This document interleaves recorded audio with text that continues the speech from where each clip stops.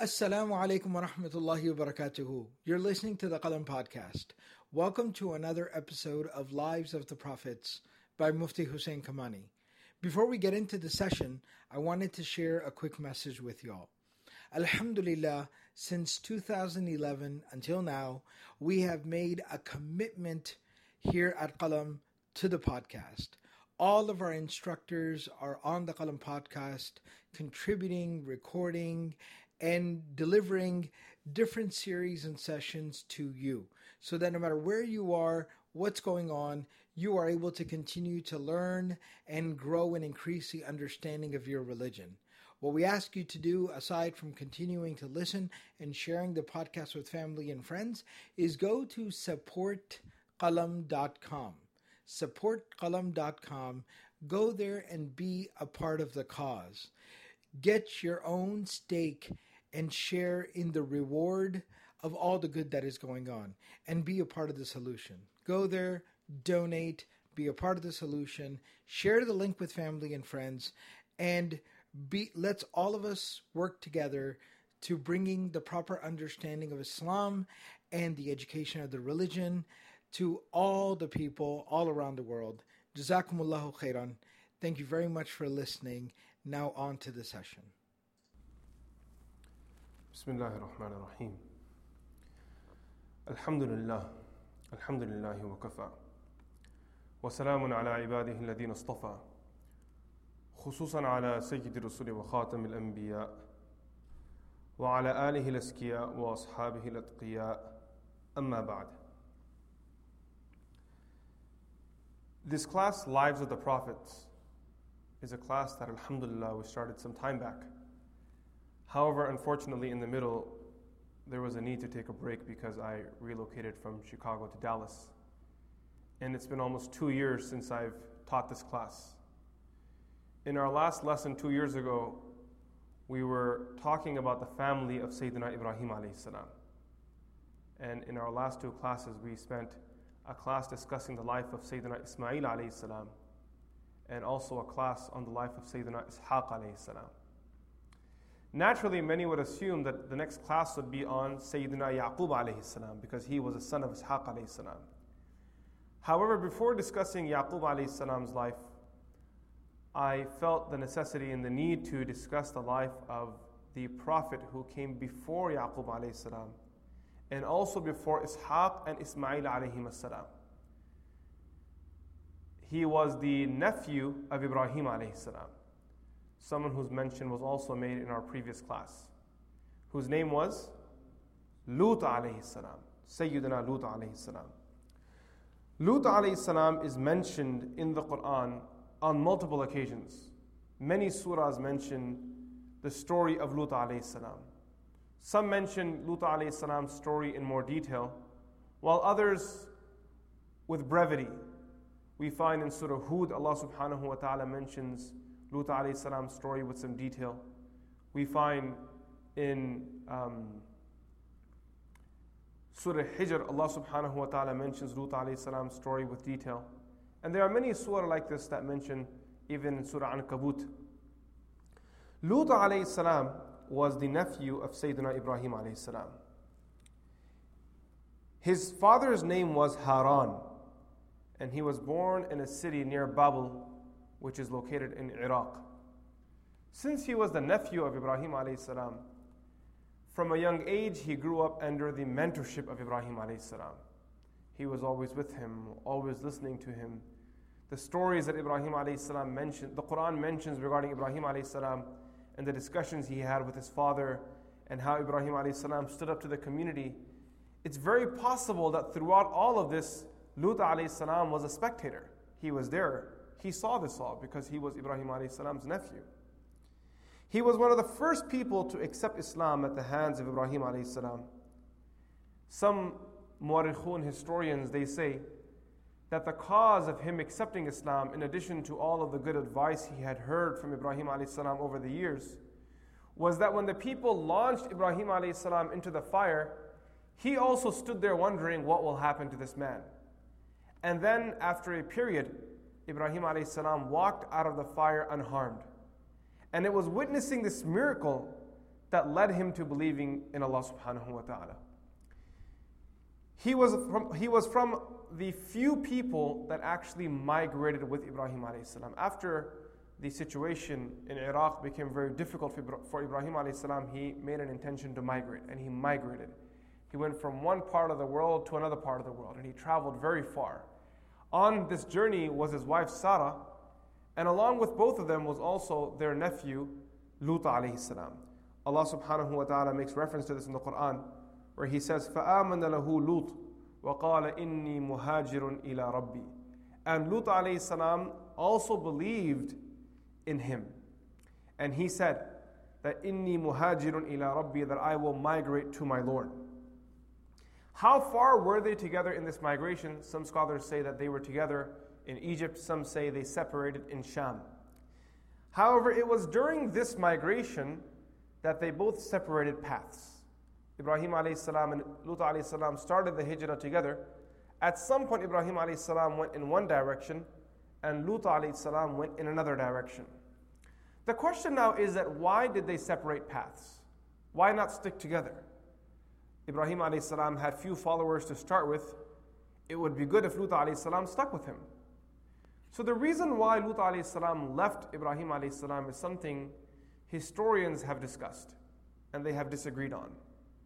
Most Israeli riwayat, Judeo-Christian narrations, they state the reason why they separated was because there was a dispute between Ibrahim alayhi salam and Lut alayhi salam.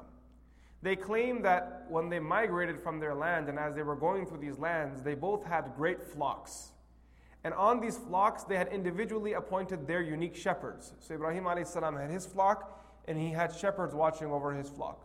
Lut alayhi salam had his flock, and he had shepherds watching over his flock. The shepherds had disagreed over some issue on how to look over and maintain the animals, and this dispute grew to a point where there was a disagreement between Ibrahim alayhi salam and Lut alayhi salam. Finally, they agreed that the best way for them to maintain their love was to separate and leave one another. Therefore, Ibrahim alayhi salam went in one direction, Lut alayhi salam went in another direction. As you can tell by the nature of the story, that Muslim scholars didn't buy it. And the reason is because we don't agree with this idea that prophets of Allah would argue and disagree over small petty things. In the Israeli tradition, this is very common. You'll notice in the tafasir of the Quran, those mufassirun that rely on Jewish traditions when interpreting the Quran as like a secondary or third degree or fourth degree source, when they quote those narrations, they seem very odd. It's as if constantly some prophet is in argument with someone else. Why did Ibrahim alayhi salam take his wife Hajar and drop her off in Mecca and separate her from Sarah? The Muslim version to the story is that it was the command of Allah. End of story, that's the end of it. The Jewish traditions, the Israeli riwayat, the Jewish and Christian traditions, they narrate the reason why he separated them both was because the two couldn't get along. So he left one in one part of the world and took the other to the other part of the world. Now if you ask the Muslim mufassirun and muwarrikhun, what was the reason why Ibrahim alayhi salam and Lut alayhi salam separated? We say that it was the command of Allah. Allah subhanahu wa ta'ala wanted them to separate. They were both prophets of Allah, and there was a great need for Lut alayhi salam in a region in the world. It wasn't that they were arguing, so Allah told them to separate, and Lut alayhi salam went to taking care of his animals and his flock, and that's where he lived the rest of his life. No, there was a need for him. There was an instant, immediate need for him, because there was fasad and corruption spreading in the earth. And Allah subhanahu wa ta'ala wished for Lut alayhi salam to go to those people and do da'wah amongst them and call them to Allah subhanahu wa ta'ala. So now Lut alayhi salam heads toward the eastern region of Jordan, between Jordan and Palestine, to a place called Sadum. There were 4 or 5 major cities nearby, and they were all, unfortunately, caught with the same addiction. It's this Sadum, or in English we call it Sodom, where the Dead Sea lies currently. Some historians say that once upon a time, this area of water, the Dead Sea, was actually dry land, and it was on this land that these cities actually lived, these people actually lived right here. Regardless of whether it was this water that was land or not, without doubt, it was on the coastal area of that Dead Sea that Lut alayhi salam and his people, the people of Sodom, lived.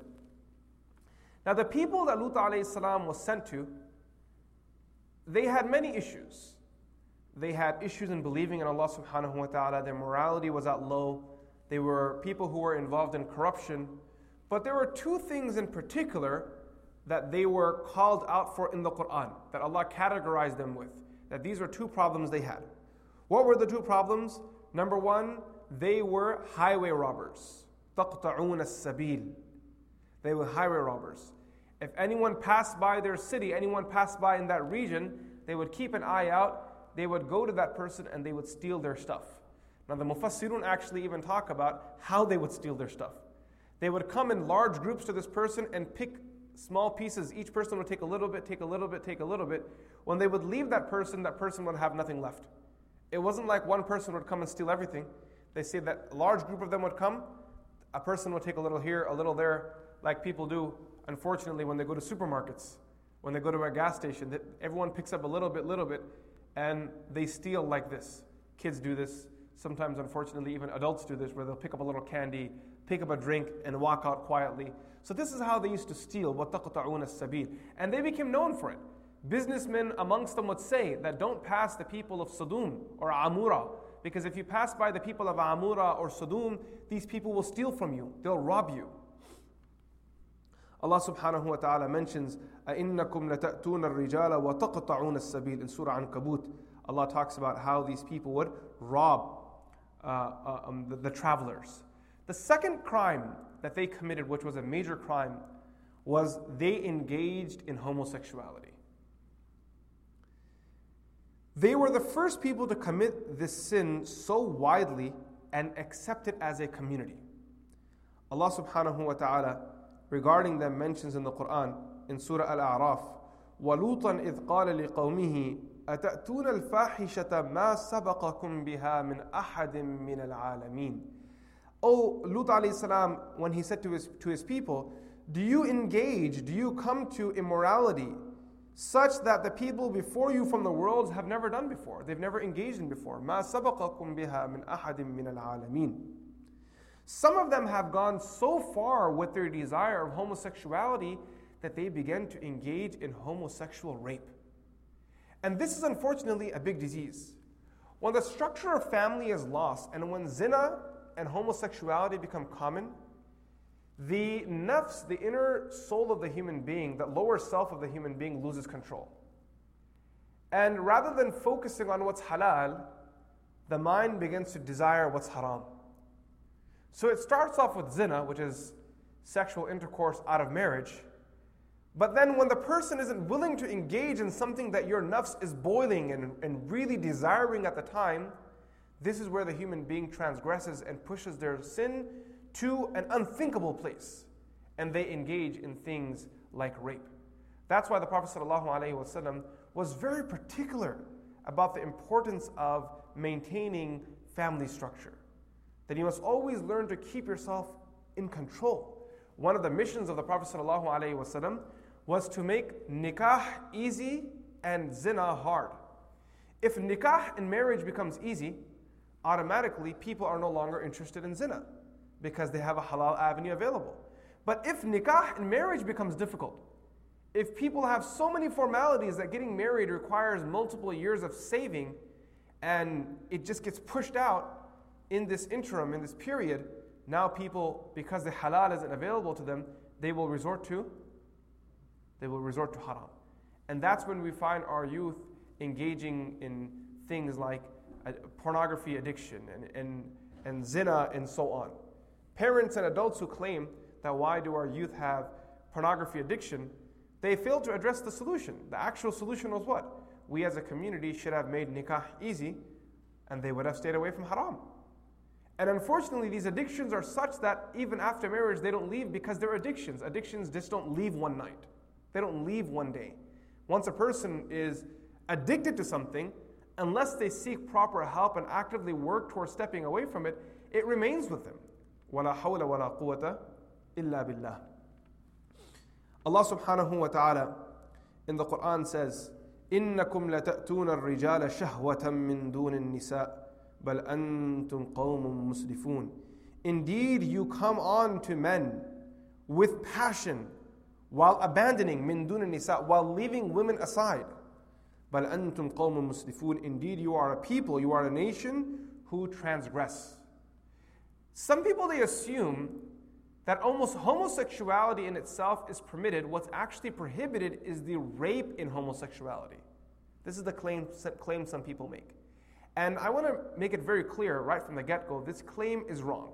And I will address it later on in more detail. But for right now, what I want to highlight, in this verse of Surah A'raf, there is no mention of any rape at all. Allah subhanahu wa ta'ala is talking about consensual relationships. إِنَّكُمْ لَتَأْتُونَ الرِّجَالَ شَهْوَةً مِّن دُونِ النِّسَاءِ. That you come to men out of passion and desire and leaving your women aside. There's no mention of any rape in this verse. It's the idea of two people from the same gender engaging in sexual activity that Allah subhanahu wa ta'ala is prohibiting. And then Allah closes the verse off by saying, بَلْ أَنْتُمْ قَوْمٌ مُسْرِفُونَ. You are a people that transgress.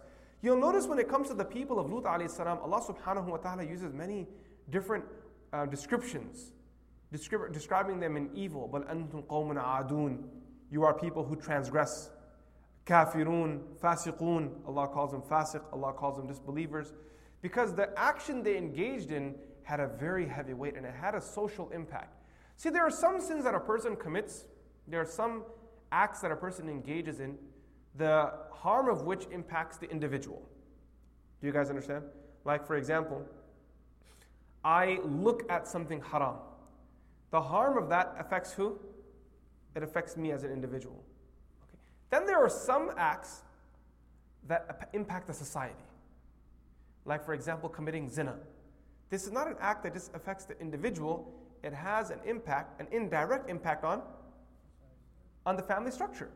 You will now have kids who don't have fathers.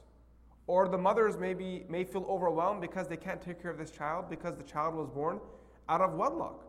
And now you have a whole generation of people within our communities who have parents that have abandoned their children. And these children struggle significantly growing up because that parental guidance isn't there. So when it comes to sins that impact the society, the warning of Allah subhanahu wa ta'ala increases. Lut alayhi salam warned these people and forbade them from their homosexual activity. He spoke to them with love and care. Lut alayhi salam was patient with them. It wasn't that he came, said, guys, you guys are all going to hell, and walked out. That wasn't Lut alayhi salam's approach. He remained with them for a long period. Lut alayhi salam came when he was unmarried. He got married there. He had daughters there. The Quran talks about Lut alayhi salam's daughters who were young, who had grown as well. Lut alayhi salam's wife. This family of his was established while he was with the people in Sodom, in Amura, and these nearby cities. So Lut alayhi salam remained patient with these people. And this is the form of da'wah. No matter how immoral the act is, no matter how much you disagree with a particular act, if someone is doing something wrong and you wish to call them towards the right path, you have to be soft and easy and patient. In our community as Muslims, we will notice that there are many Muslims who have some homosexual tendencies and they have some homosexual inclination. Now, one segment of our community will resort to just abandoning them and shunning them. That how dare someone have such an inclination? We cannot let these people come to our parties. We cannot let these people come to our masajid. And this is a very dangerous place to be. This is a very dangerous line to walk. Because keep in mind that as Muslims, we don't do takfir based off of sins. That's something the Khawarij did, who are a deviant group. As Muslims, if someone commits a major sin, we don't call them kafir. Kufr has a very specific definition to it. إِنْكَارُ مَا عُلِمَ مِنَ الدِّينِ بِالضَّرُورَةِ. There's a definition to what kufr is. And committing a sin does not constitute to that definition. Yes, homosexuality in Islam is viewed as a major sin, just as it's viewed in other religions as well.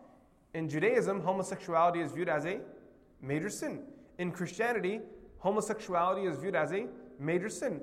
And in Islam as well, it's as if in these Abrahamic faiths, the common message was there, that this was an act that you must stay away from at all costs. You must stay away from it. Whatever it takes, whatever the cost is, you stay away from this action. You don't go near it. Now, if a person does have a tendency and they have an inclination towards an act of such, what's our response as a community?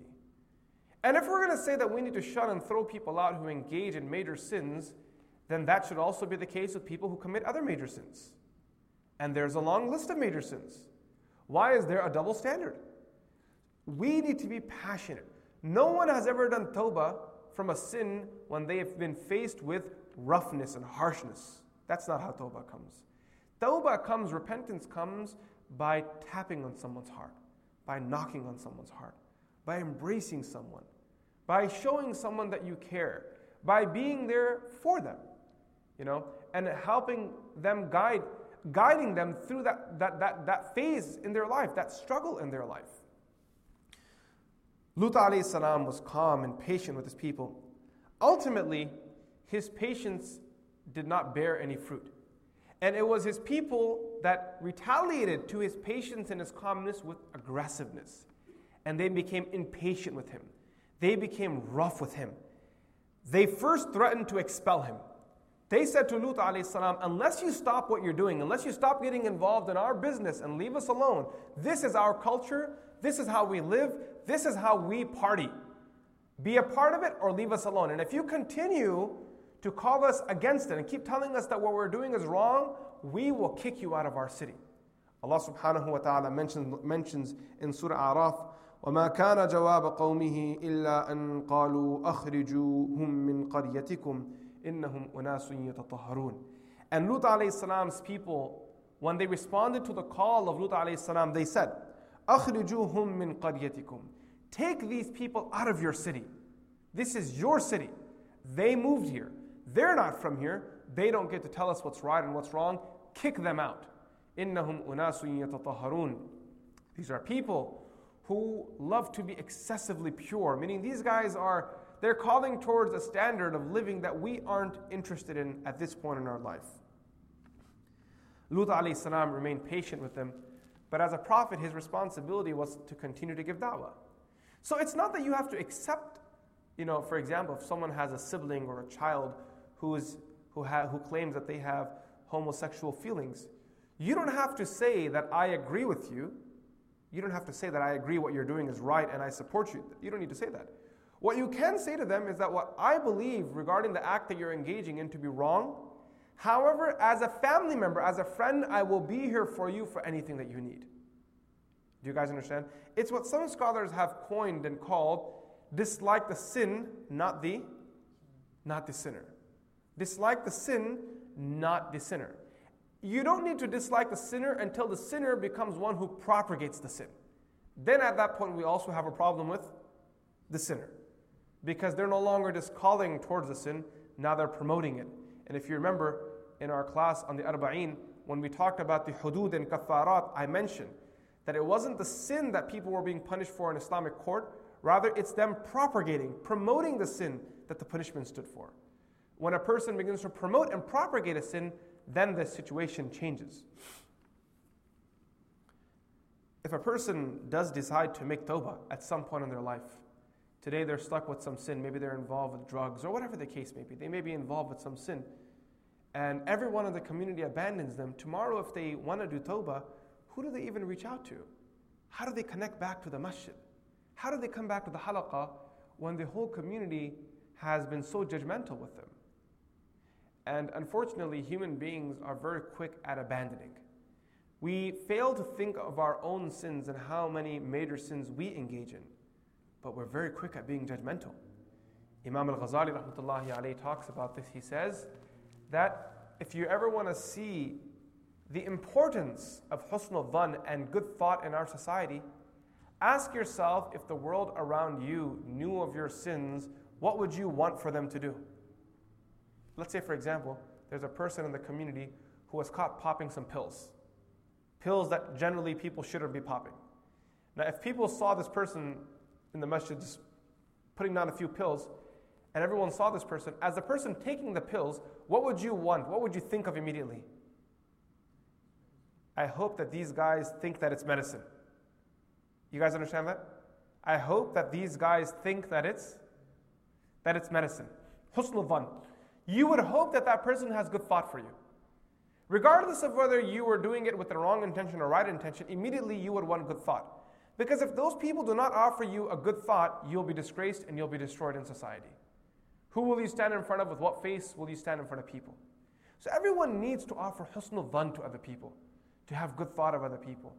That, and Imam Ghazali says, if you want to understand the importance of this, ask yourself, when you commit sins, how much do you want people to think good of you? And if everyone thought bad of you for every sin that you committed, if everyone abandoned you every time you committed a sin, if people called you out and started being awkward towards you and excluded you from their gatherings, would you continue to love them or would you hate them?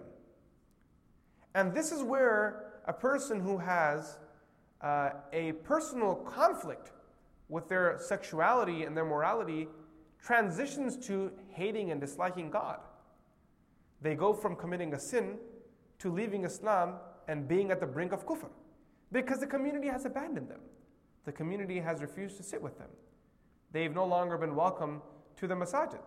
So we as a community have to learn and understand that we have a responsibility to be loving and welcoming to all. Now I've already explained the exclusions. Now if someone comes to the masjid, there's someone who uses drugs and comes to the masjid. That's one scenario. The second scenario is he starts handing out drugs and dealing with drugs in the masjid. That's a different scenario. At this point, we tell this person, what do you need to do? Either stop dealing those drugs or you need to stop coming to the masjid.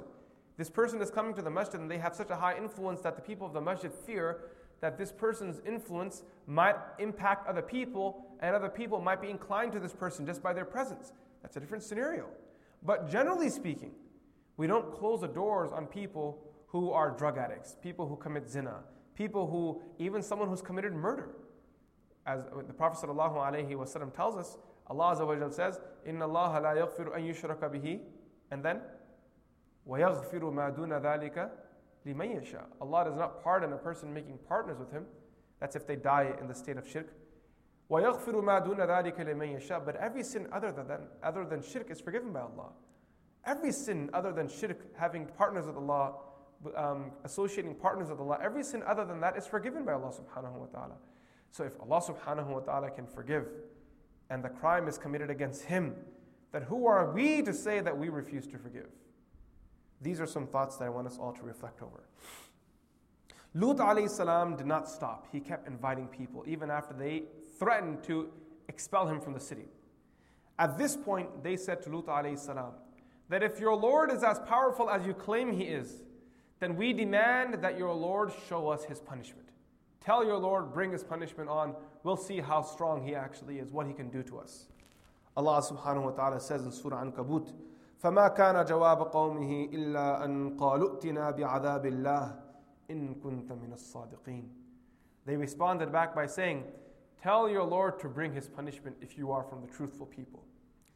It's at this point that Lut alayhi salam made dua to Allah. رَبِّ نَجِّنِي مِمَّا يَعْمَلُونَ. Oh my Lord, save me from the evil that these people do. When when He made this dua to Allah, Ya Allah, save me from the evil of these people, Allah subhanahu wa ta'ala sent some angels to destroy the people of Lut alayhi salam. These angels were heading towards the people of Lut alayhi salam, and on the way to Sadum, they stopped over to meet Ibrahim alayhi salam. Ibrahim alayhi salam saw these angels who were in the form of young, handsome, beautiful men. They looked as if they were travelers. He didn't recognize them. And Ibrahim alayhi salam was known in his time for being generous and hospitable. Someone asked one of the scholars that how did Ibrahim become Khalilullah? How did he become the close friend of Allah? And that scholar responded back by saying, by hosting guests. They say in his home, he had a door on each wall, so guests can come from any direction into his home. There was an entrance from any way. You couldn't just come in my house. They say regarding him that he wouldn't have a meal without a guest. And at one point, 3 days passed by and no guest had come and he was hungry, waiting to share his meal with someone. And Allah subhanahu wa ta'ala, to feed him, sent an angel in the form of a human being. And the angel joined him for that meal. Ibrahim alayhi salam sees these angels, and as was his desire, something he enjoyed, He took an animal, a calf, he slaughtered it, and then what did he do? He kind of roasted it. He baked it, he roasted this animal, and he presented it to them. Ibrahim alayhi salam, when he hosted people, it wasn't a very light meal. When he hosted, how did he do it, guys? He went all out. It was the barbecue that he came out with. Now, when he presented this meal in front of them, these angels did not show any interest in the food.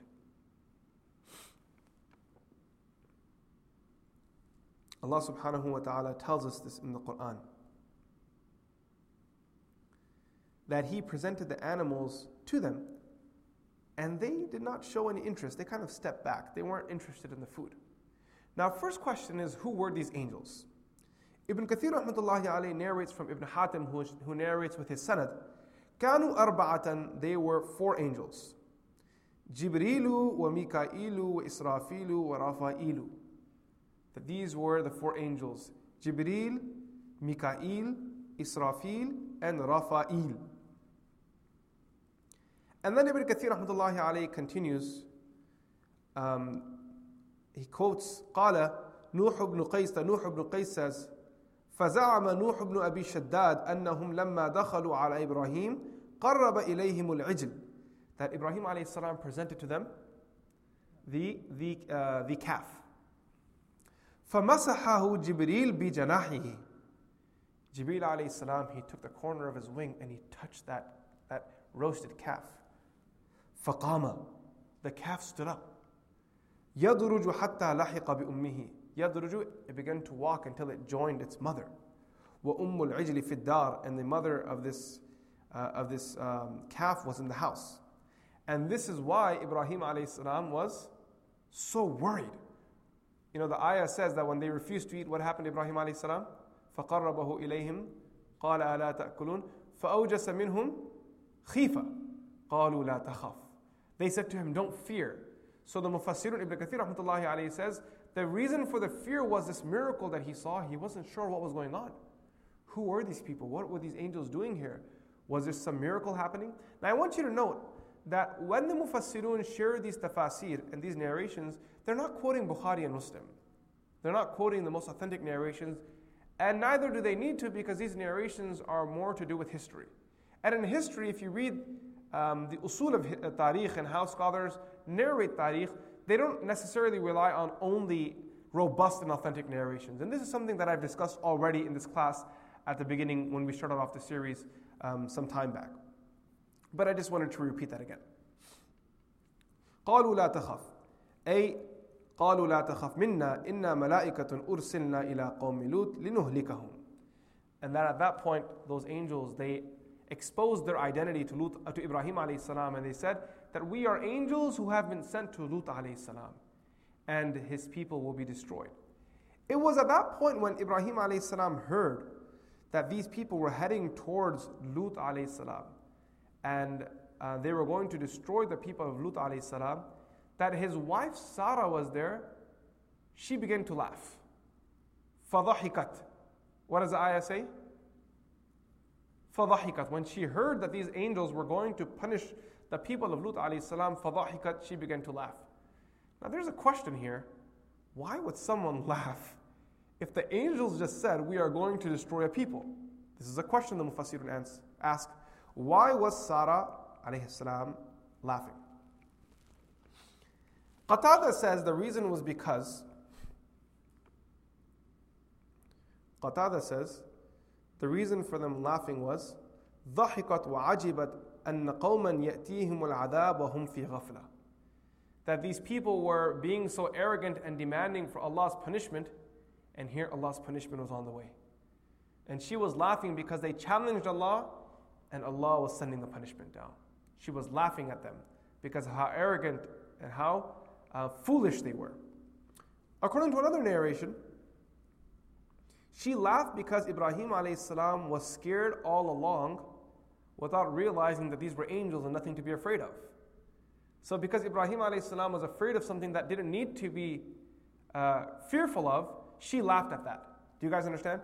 It's like a person holding a gun. If I go up to Adil and I hold a gun behind him to his head and I say, Adil, give me all your money. And Adil gives me all his money, and then his wife Rabia walks in and she sees that it's a water gun I'm holding to his head. So what will she do? She'll probably end up laughing. Why? Because he was fearful of something that didn't need to be feared.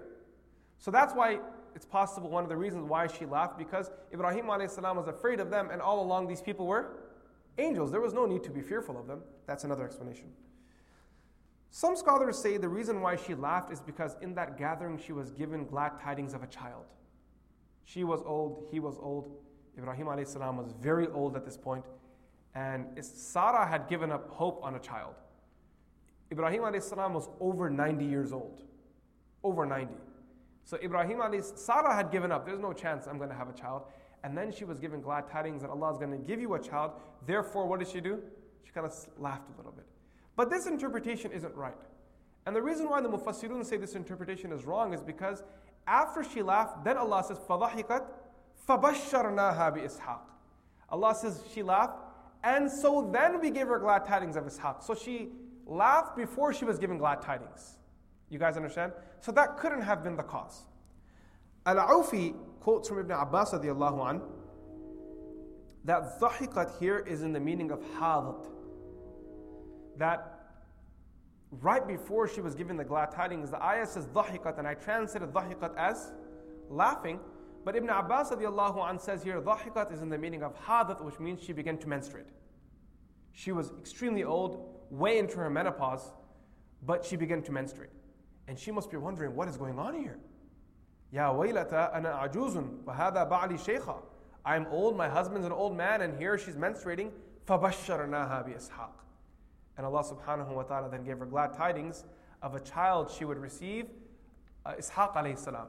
The interesting thing is, Allah subhanahu wa ta'ala didn't give them glad tidings only of a child, He gave them glad tidings of a grandchild too. وَمِن وَرَاءِ إِسْحَاقَ يَعْقُوبَ. Not only did He give her glad tidings of a child, He gave her glad tidings of a grandchild, Yaqub alayhi salam. And inshallah in our next class, we'll talk about Yaqub alayhi salam and discuss his life as well. Ibrahim alayhi salam, after hearing that these people were going to punish the people of Lut alayhi salam, he started engaging and somewhat arguing and debating with the angels that give them more time. Give the people of Lut more time. Don't send your punishment to them. Stop. Don't go. This shows us how much mercy prophets have for mankind. Even though the act they did called on the punishment of Allah, they invoked the punishment of Allah. Allah had already sent the angels for punishment. And what is Ibrahim alayhi salam doing in the last second? He's trying to turn the angels away. فَلَمَّا ذَهَبَ عَنْ إِبْرَاهِيمَ الرَّوْعُ. Allah says in Surah Hud, فَلَمَّا ذَهَبَ عَنْ إِبْرَاهِيمَ الرَّوْعُ وَجَاءَتُ الْبُشْرَى يُجَادِلُنَا فِي قَوْمِ لُوطٍ. What does Allah say? يُجَادِلُنَا فِي قَوْمِ لُوطٍ. Ibrahim alayhi salam started debating and arguing with the angels regarding the people of Lut alayhi salam. إِنَّ إِبْرَاهِيمَ لَأَوَّاهٌ حَلِيمٌ لَحَلِيمٌ أَوَّاهٌ مُنِيبٌ. Sorry. Allah subhanahu wa ta'ala then praises Ibrahim alayhi salam. He was forbearant. What is forbearant? Forbearant is someone who has the ability to take revenge and doesn't take revenge. A patient person is someone who doesn't have the ability to take revenge. Someone punches me, I don't have the ability to punch them back, that's sabr. What am I going to do? Someone punches me, I have the ability to punch them back and I don't. This is what we call hilm, forbearant. Inna Ibrahima la halimun. The reason why Ibrahim alayhi salam was trying to repel that punishment from them is because he had a characteristic of hilm. He knew that Allah had the ability to seek revenge, and he was saying, Ya Allah, don't do it. The angels in response, they said what? Ya Ibrahim, a'rid an hada, innahu qad ja'a amr rabbik, wa innahum atihim adabun ghayru mardud. Oh Ibrahim, leave the subject. There's no need to engage in debate. Because the punishment of Allah has come. And now a punishment has come, the promise of Allah has come, and now a punishment has come that cannot be turned away. They will face this punishment.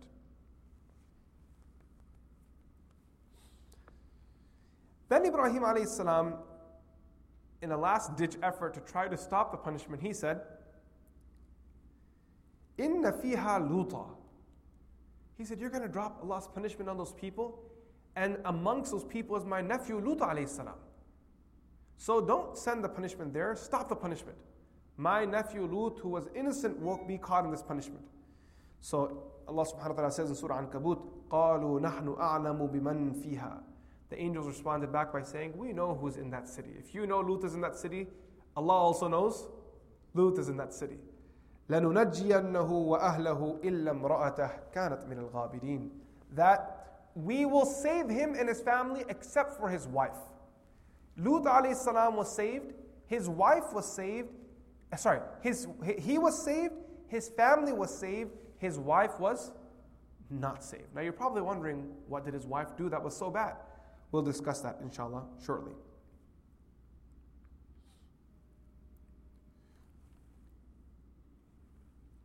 These people then arrived to Sodom. These angels now arrived where? Sodom, to Sodom. Ibn Kathir rahmatullahi alayhi writes that these angels arrived and they approached the area where Lut alayhi salam lived. The story of Ibrahim is done and the time for the punishment is getting very close. قال السدي, Ibn Kathir says that Suddi, famous mufassir of the Quran, said, خرجت الملائكة من عند إبراهيم نحو قرية لوط. That the malaika and the angels left from Ibrahim alayhi salam and they approached the city of Lut alayhi salam. فبلغوا نهر صدوم نصف النهار. They came to the Nahar, the river of Sodom, what time of the day? Midday. نصف النهار. They met the daughter of Lut alayhi salam who was watering the animals, who was giving water to the animals. فقالوا يا جارية هل من منزل. They said, oh young lady, is there a place for us to stay? So she assumed that these people were travelers and they needed a place to stay. قالت مكانكم. She said to them, stay in your place. حتى آتيكم, until I come back. Don't go anywhere. You guys stay here. They were outside the city. She was giving water far away from the city by the Nahar. She saw these young men. She said, you guys stay here. Don't go anywhere. I'll come back to you. وَفَرَقَتْ عَلَيْهِمْ مِنْ قَوْمِهَا. Anyone that was coming in that direction where those guests were, she pushed them away. She turned people away. فَأَتَتْ أَبَاهَا. She came to her father, Sayyidina Lut alayhi salam. فَقَالَتْ يَا أَبَتَاهِ. She said, oh my father, أَدْرِكْ فِتْيَانًا عَلَى بَابِ الْمَدِينَةِ ما رأيت وجوه قوم أحسن منهم لا يأخذهم قومك. She said, oh my father, there are some young men outside the city. I have not seen people so beautiful. And unless you go and save them, our people will attack them. Because their passion for homosexuality grew to the point where either it was consensual or it was by force. You weren't going to get away if these people were attracted to you.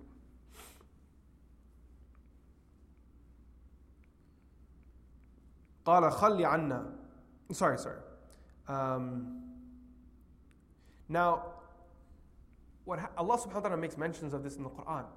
The people of Lut alayhi salam knew that Lut alayhi salam did not like their homosexuality.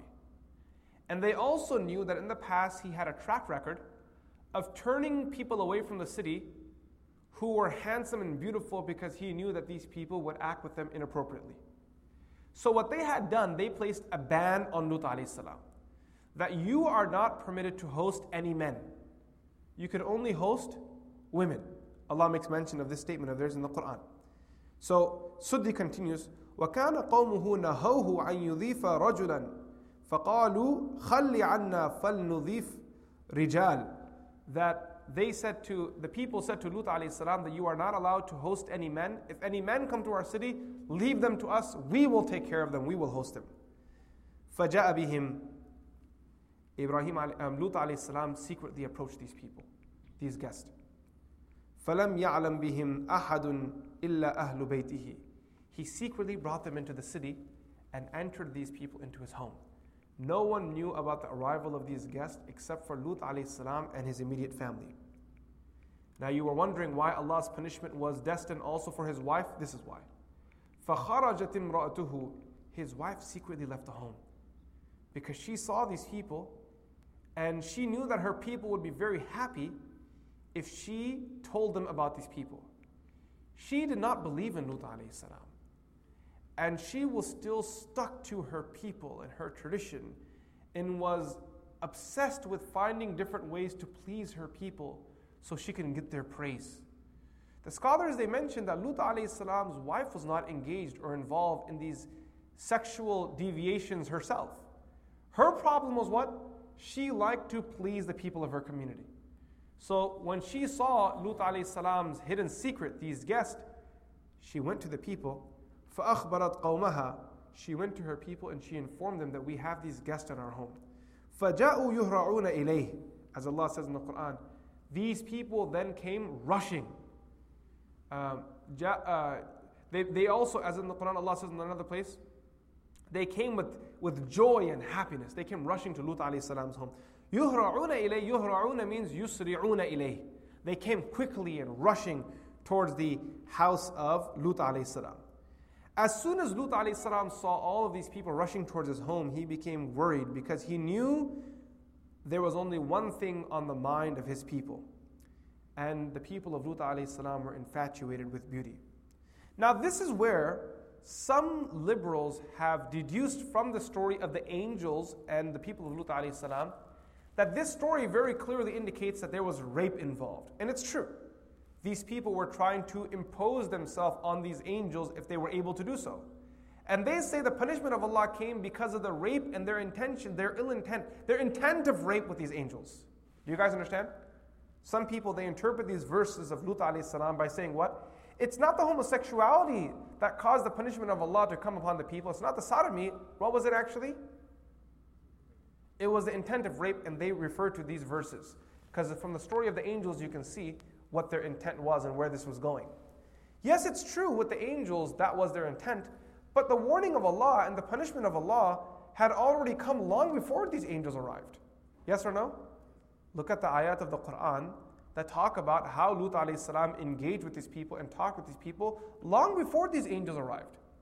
And it was in a very general sense that Lut alayhi salam warned his people, if they engage, أَتَأْتُونَ الرِّجَالِ أَتَأْتُونَ الرِّجَالِ أَتَأْتُونَ الرِّجَالِ, you come to men, in a very general form. Lut alayhi salam was warning his people that if you engage in this action, the punishment of Allah will come on you. So it's not limited just to rape. And how we know this even further is because of the teachings of the Prophet sallallahu alaihi wasallam. The Prophet sallallahu alaihi wasallam forbade men and women having sexual interaction with the same gender, regardless of rape or not. Rape is a whole different level of punishment, because that's just, horrible. That's just extremely horrible. But the act itself was forbidden by the Prophet ﷺ. This is how the Sahaba understood it. And that's why I always tell people that people who want to push faulty interpretations of the Quran and the Deen into Islam, they do it by supposing and imposing connotation of verses that in reality don't exist. The reason why Allah subhanahu wa ta'ala commanded women to do hijab was because rape was very common. Are you kidding me? Someone dare rape someone in a society that is based on tribal ego, tribalism, and watch what happens to you. Do you guys understand that? In Makkah, the society was based on what? Tribalism. Someone dare touch another lady, forget about rape, what would happen to that person? The people of that tribe would chop that person into small pieces. They would make mincemeat out of that person. You wouldn't dare. The Prophet ﷺ society did not have a rape problem. There was no such thing during that time, because this was an act that was unimaginable. How dare someone touch someone from another tribe and think that they're going to live to see even one more day? People, they impose faulty assumptions on the seerah and on the ayat of the Quran. So the best way to create faulty interpretations of the Quran is to divorce it from the Sunnah. Because if you read the story of Lut alayhi salam in light of the teachings of the Prophet sallallahu alaihi wasallam and the understanding of those teachings and the interpretation of these verses by the Sahaba, you will find a very clear narrative. And that is that this particular act is forbidden in Islam.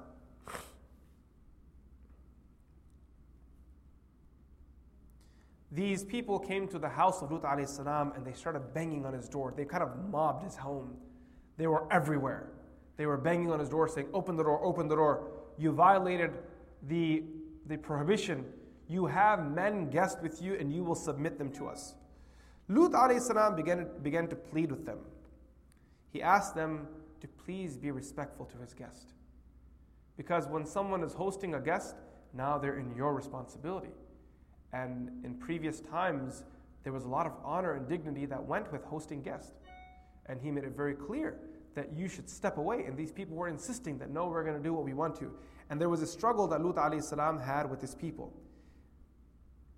Lut alayhi salam, he appealed to them and he said to them, is there not one person of intellect amongst you who understands what you're doing? Not only do you want to engage in this haram act, but you are violating my honor by forcing yourself upon my guest. He said, أَلَيْسَ مِنْكُمْ رَجُلٌ رَشِيدٌ. Is there not an intelligent person amongst you who understands how horrible of an act you're doing right now? And this is what happens to people who are possessed by, their sexuality, that they forget all barriers. Every sacred relationship turns into something sexual. Every normal relationship turns into something sexual. Their mind is stuck in what we call the gutter. What happens to these people? Their mind is stuck in the gutter. And all things that are honorable are now gone.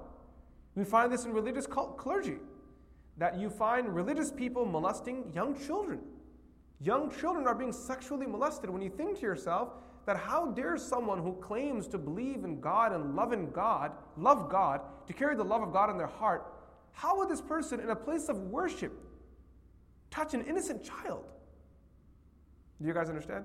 But when a person's sexuality consumes them, all barriers come down. وَلَا حَوْلَ وَلَا قُوَّةَ إِلَّا بِاللَّهِ. And if the religious can't hold themselves back, if the taqwa of God can't hold back the religious folk, then what about those people who have no sense of religiosity? There are so many women in our community as well, unfortunately, and outside our Muslim community as well, as a part of our greater society that we live in, who are calling out that we are being sexually abused. Who will come to help us? And you turn to society, and the people that claim that we stand for the rights of women, and that we are a part of the Me Too movement, we stand against women that are being sexually abused, are so okay with pornography being available to the hands of every young child. The dichotomy, the double standards are gobsmacking actually. They're shocking. The same liberal group that claims that we are fully in favor of women's rights. Women are being sexually abused. Women in our time have been sexually objectified. Are you guys with me? This is their claim. This is the roar. But when the conservatives say that one of the possible problems is the common consumption of pornography, there needs to be limitations, some restrictions. We need to be able to control the pornography traffic in our society.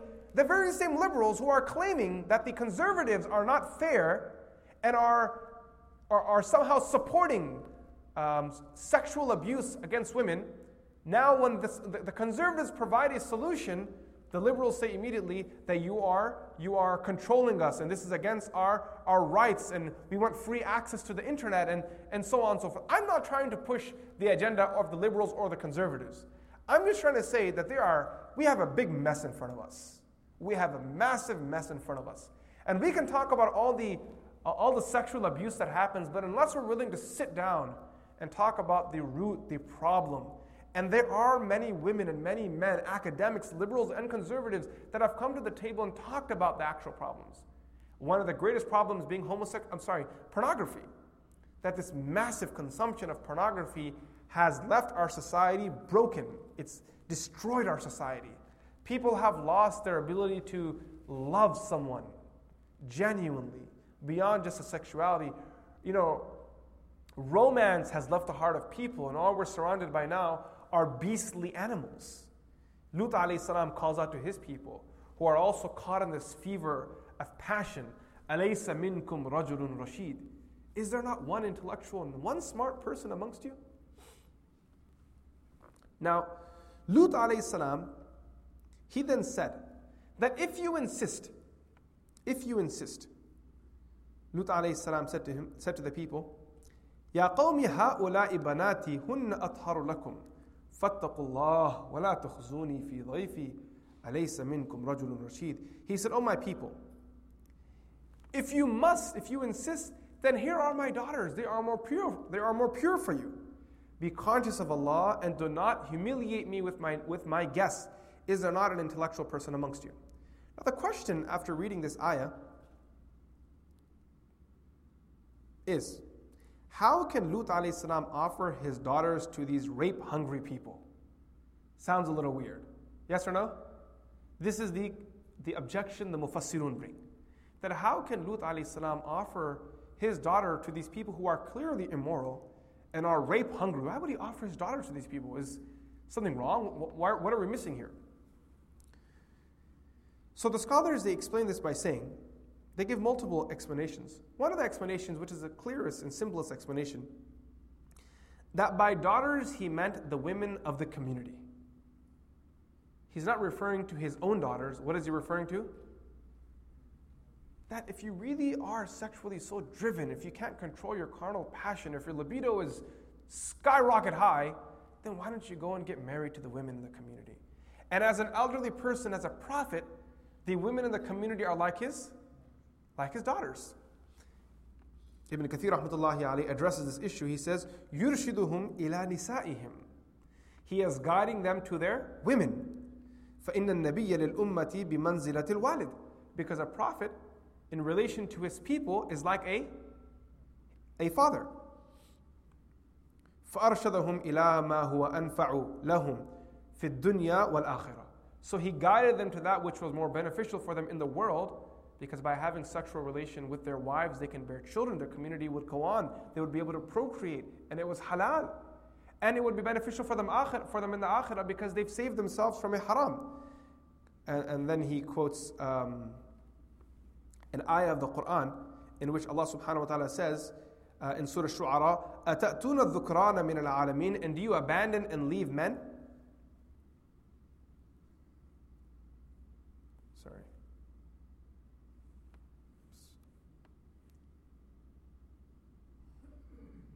Subhanallah. Okay. Allah subhanahu wa ta'ala says in Surah Shu'ara, أَتَأْتُونَ الذُّكْرَانَ مِنَ الْعَالَمِينَ. That do you abandon men? وَتَذَرُونَ مَا خَلَقَ لَكُمْ رَبُّكُمْ مِنْ أَزْوَاجِكُمْ. See, in this ayah, what does Allah say very clearly? What was that?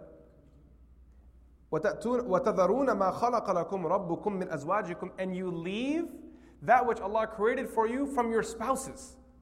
That's why they say that this ayah clarifies that ayah. Because here, what is Allah talking about? Spouses. Therefore, when there Lut alayhi salam says his daughters, most likely the interpretation, the proper understanding of that ayah is the daughters. By there, what is he referring to? The women of the community. بَلْ أَنْتُمْ قَوْمٌ عَادُونَ. Some scholars say by mentioning his own daughters, he was giving an example that people from the opposite gender. That just as my daughters are from the opposite gender, there are other women from the opposite gender, you can go and engage with them. Now keep in mind, until this point, Lut alayhi salam had no idea that these guests of his were actually angels. In his mind, they are weak human beings who are travelers, who do not have any support, and the mob is about to tear them apart. That's where Lut alayhi salam is at this point. That's where he is. That's what he's thinking of.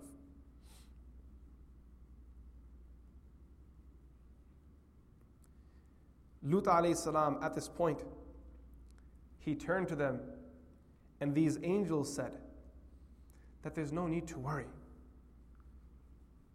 Because those people, when Lut alayhi salam said to them that my daughters are available, they said, قَالُوا لَقَدْ عَلِمْتَ مَا لَنَا فِي بَنَاتِكَ مِنْ حَقٍّ. That we have no interest in your daughters. إِنَّكَ لَتَعْلَمُ مَا نُرِيدُ. You know what we want, and we want that meat right there. We're after those guys. And then Lut alayhi salam responded back by saying, in Surah Hud, ayah number 80, قَالَ لَوْ أَنَّ لِي بِكُمْ قُوَّةً أَوْ آوِي إِلَىٰ رُكْنٍ شَدِيدٍ. Imagine the place of disparity and how sorry and how sad Lut alayhi salam must have been when he made this statement. He said, only if I had against you some power or could take refuge in a stronger support. قَالَ لَوْ أَنَّ لِي بِكُمْ قُوَّةً أَوْ آوِي إِلَىٰ رُكْنٍ شَدِيدٍ. Again, by now, the angels have not exposed themselves. They have not told him who they are. Now there's a question here. Why did Lut alayhi salam ask for help from other than Allah? Because what did he say here? I wish I had support. Are you guys following? Why did Lut alayhi salam ask for help in other than Allah? The answer to this is there is nothing wrong with seeking help from the material as long as you've already invested in the dua with Allah subhanahu wa ta'ala. And Lut alayhi salam already made his dua that, Ya Allah, save me from what these people are doing. Oh Allah, save me and protect me from their actions. He already made his dua to Allah. So now he was saying, Ya Allah, your help is on the way. It's as if he's saying, Ya Allah, only if your help can come a little faster. Or if he was saying, Ya Allah, if there was a physical support here, I would have been able to guide myself through this. And it was exactly at this point that the angels then exposed themselves. Ya Lut, inna rusulu rabbika lan yasilu ilayk. O Lut, they can't touch you. We are angels sent by Allah subhanahu wa ta'ala. فَأَسْرِ بِأَهْلِكَ بِقِطْعٍ مِّنَ اللَّيْلِ. At nighttime, you leave here with your family. وَلَا يَلْتَفِتْ مِنْكُمْ أَحَدٌ. And do not turn back to see what happens. No matter how loud it gets, you guys don't turn around. إِلَّا امْرَأَتَكَ. Except for your wife, she will turn around. And when she turns around, إِنَّهُ مُصِيبُهَا مَا أَصَابَهُمْ. What they will be afflicted with will also hit her as well. إِنَّ مَوْعِدَهُمُ الصُّبْحِ. They have been granted respite until morning. The promise will come in the morning. أَلَيْسَ الصُّبْحُ بِقَرِيبٍ. Is the morning not near? And with this, the ayat then say what happened. Now regarding this issue of Lut alayhi salam seeking help from other than Allah subhanahu wa ta'ala, it's important to know that there is nothing wrong. There is nothing wrong with a person seeking help with human beings after they've already asked from Allah subhanahu wa ta'ala. That's why the Prophet sallallahu alaihi wasallam, addressing this in the Tirmidhi, in Sunan al-Tirmidhi, says, as narrated by Abu Hurairah radiyallahu anh, rahmatullahi ala Lutin. May Allah's mercy be upon Lut alayhi salam. لو كان يأوي إلى ركن شديد. Only if he was able to rely on a greater support, a greater power. يعني Allah azza wa jal. Who was he intending when he said greater power? Greater power? Allah. فما بعث الله بعده من نبي إلا في ثروة من قومه. After Lut alayhi salam, Allah subhanahu wa ta'ala never sent a prophet, but he was surrounded by a group of people from his nation. Yaqub alayhi salam was surrounded by people from his nation. Musa alayhi salam was surrounded by people from his nation. People who were there to support him. Tharwa means في عدد كثير من قومه. A large group of people who were there to support him and help him.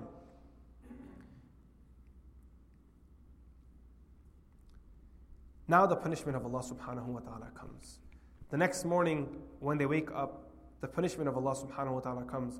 Allah azza wa jal says in the Quran,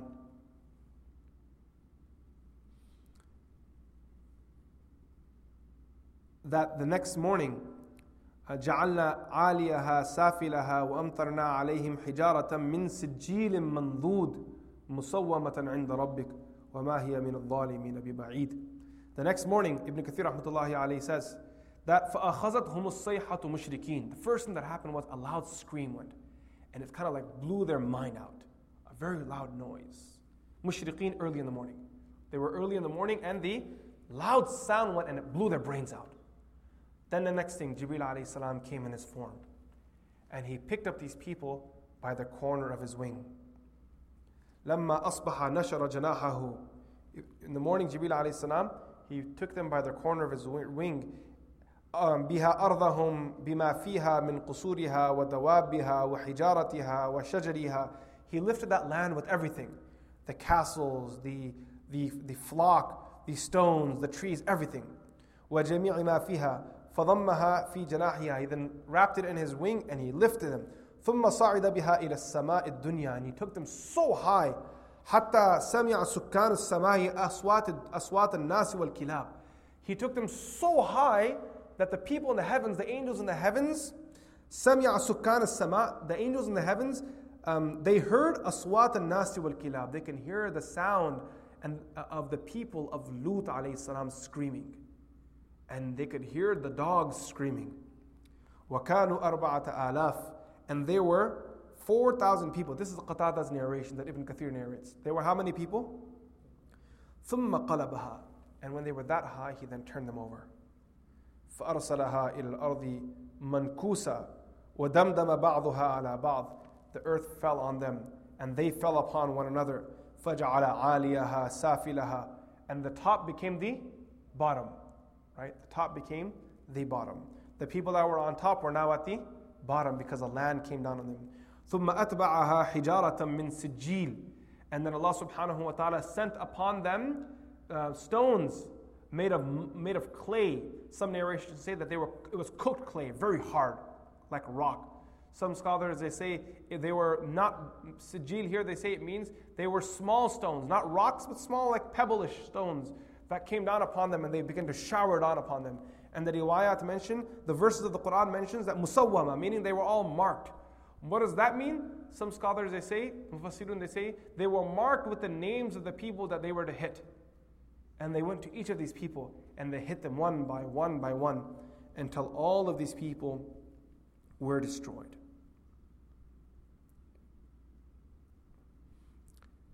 Now there's a question here someone can ask.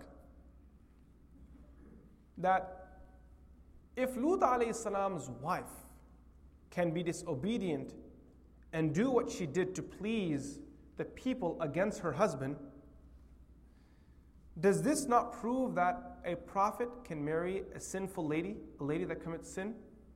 And by extension, does it prove that Aisha radiallahu anha may have committed zina?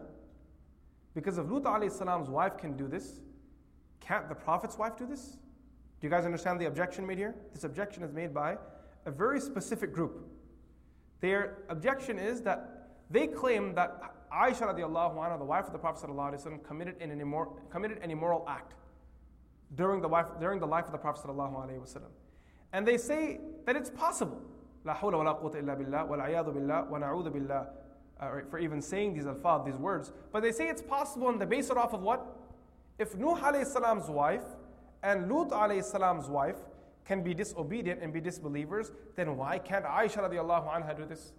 Now the first thing is that this claim is faulty all over. What did I say? The claim is faulty all over. Because there's a difference between not believing and being immoral. In the Quran, when Allah talks about al-khabithatu lil-khabithin wal-khabithuna lil-khabithat, that khubuth there that Allah is talking about is sexual immorality. That a prophet's wife will never be sexually deviant. That's why the mufassirun are very clear that Lut alayhi salam's wife was not sexually deviant. She had another issue, which was that she was obsessed with pleasing her people, but she had no sexual deviancy, because that would be inappropriate. The Prophet ﷺ said, "Kullu la min nikah, la min sifah." Every one of my forefathers was born through marriage, not through wedlock. Were there forefathers of the Prophet ﷺ kuffar? Yes or no? Of course there were. But the Prophet isn't boasting and saying that they were kuffar or Muslims, because a person can be kafir or Muslim, but however a human being, whether kafir or Muslim, from my lineage will always be moral. Do you guys understand the difference here? That's where the difference is. The wives of Nuh alayhi salam and Lut alayhi salam are mentioned in the Quran as an example. Allah subhanahu wa ta'ala mentions in the Quran, وَضَرَبَ اللَّهُ مَثَلًا لِلَّذِينَ وَضَرَبَ اللَّهُ مَثَلًا لِلَّذِينَ كَفَرُوا امْرَأَةَ نُوحٍ وَامْرَأَةَ لُوطٍ.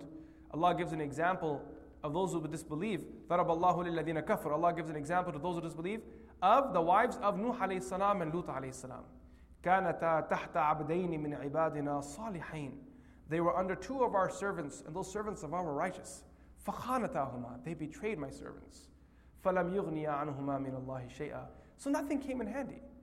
And as I close off today's class in the life of Sayyidina Lut alayhi salam, I want us all to reflect over this. How unlucky these women were. Lut alayhi salam's wife, Nuh alayhi salam's wife. فَلَمْ يُغْنِيَا عَنْهُمَا مِنَ اللَّهِ شَيْئًا. Allah says nothing helped them. Some of us boast over our lineage that I'm related to so-and-so, I'm a wife of so-and-so, husband of so-and-so, child of so-and-so. But if your deeds are not affected or impacted by those righteous people, then what are you happy over? If anything, you should be ashamed that my father was a great scholar and I couldn't live up to his example. My mother was a great scholar, I couldn't live up to her example. With that lineage also comes great responsibility. Don't rely on family ties, because if you refuse to benefit from their teachings, then what relationship are you actually boasting over? There are so many lessons to be learned from the story of Sayyidina Lut alayhi salam. As Muslims, we are very bold when it comes to a matter of policy and principle. We don't choose what's right and wrong based off of the political sway of our current times. If the Supreme Court says that a particular thing is permitted, but the Quran says that thing is prohibited, as Muslims, our policy will always remain of the prohibition.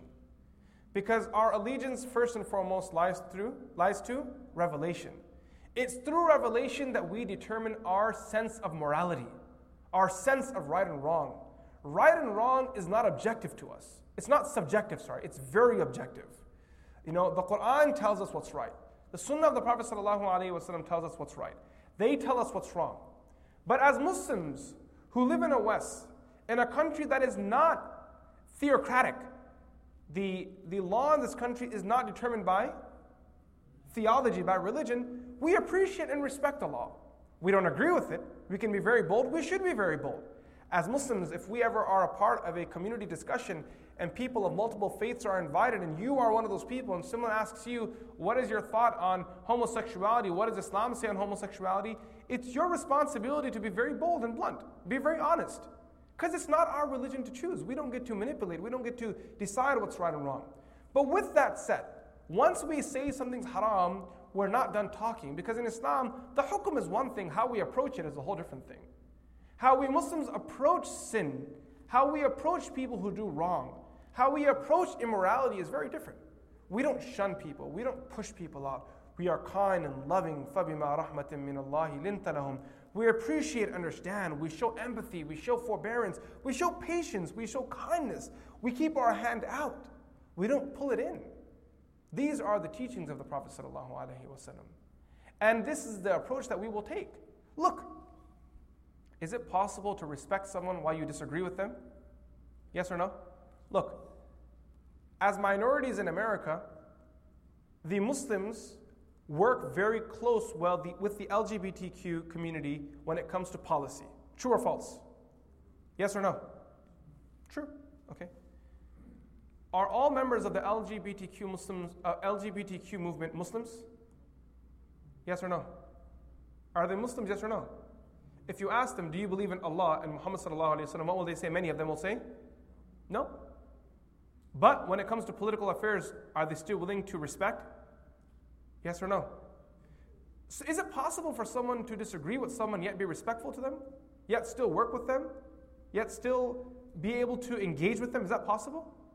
If anything, the LGBTQ community is showing us how to do it. That you don't have to agree with us. You don't have to accept us. I mean, we'll accept you as people. We'll disagree with you. We won't become Muslims. We won't become Muslims. You don't need to become homosexuals. But as far as working together on certain causes or being kind and understanding one another, that's something that people can definitely find a middle ground to work on. Just bear in mind that as a matter of policy, be very clear. I know many youth of ours who are involved with MSAs, they ask this question all the time, that can I work with a LGBTQ community on X, Y, and Z project on campus? Well, can you work? Of course you can work with anyone. You can work with Christians, you can work with Jews, you can work with anyone.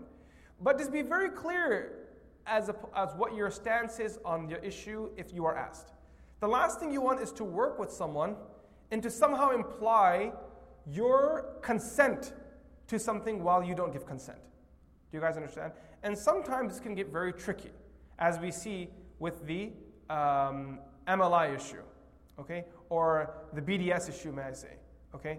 Where even working in conjunction with someone could be on an issue that's so sensitive that you standing side by side with someone can be viewed as consent implied. So these are very tricky waters. In closing, two of my very close friends, both who I consider very dear and beloved, they engaged on this issue academically online, that what's the ruling of Muslims working side by side with the LGBTQ community when it comes to political issues. And Dr. Jonathan Brown first posted his opinion and his research on the issue, someone who I consider to be close to me and someone that I respect as well. And then after writing his opinion on the issue, he requested Dr. Shadi al-Masri to respond and write a rebuttal to his article. And at the request of Dr. Jonathan Brown, Dr. Shadi al-Masri wrote a rebuttal to Dr. Jonathan Brown. And both of them presented a very beautiful perspective on how Muslims should deal with the greater LGBTQ community as common minorities and as a part of a common political party working towards a particular direction as minorities. I definitely encourage those who have an interest in this subject to find these articles. I believe they were on the Yaqeen Institute website. Find these articles, read them, understand them, because they surely relate to a pertinent, real issue that we face today as Muslims. May Allah subhanahu wa ta'ala protect us, preserve us, guide us. May Allah subhanahu wa ta'ala make us from those who He loves, who are from His righteous and pious servants. May Allah subhanahu wa ta'ala allow us to be from those who read these stories, reflect over them, take lessons and implement them. Wa sallallahu ala Sayyidina Muhammad. Assalamu alaikum wa rahmatullahi ta'ala wa barakatuh. Alhamdulillah, we've started our class, so if anyone wishes to catch up, because where are we taking off from? Lut alayhi salam. So there are a lot of prophets that we didn't cover in this class, in this masjid. If you wish to make up for the classes, and I definitely recommend you do, these were very good classes, alhamdulillah. I had the honor to deliver in Chicago. I encourage you to visit the Qalam podcast. If you're not sure what that is, just go to Google, type Qalam podcast, Lives of the Prophet. That's what this class is called. It's called Lives of the Prophet. You will find all of those lectures there.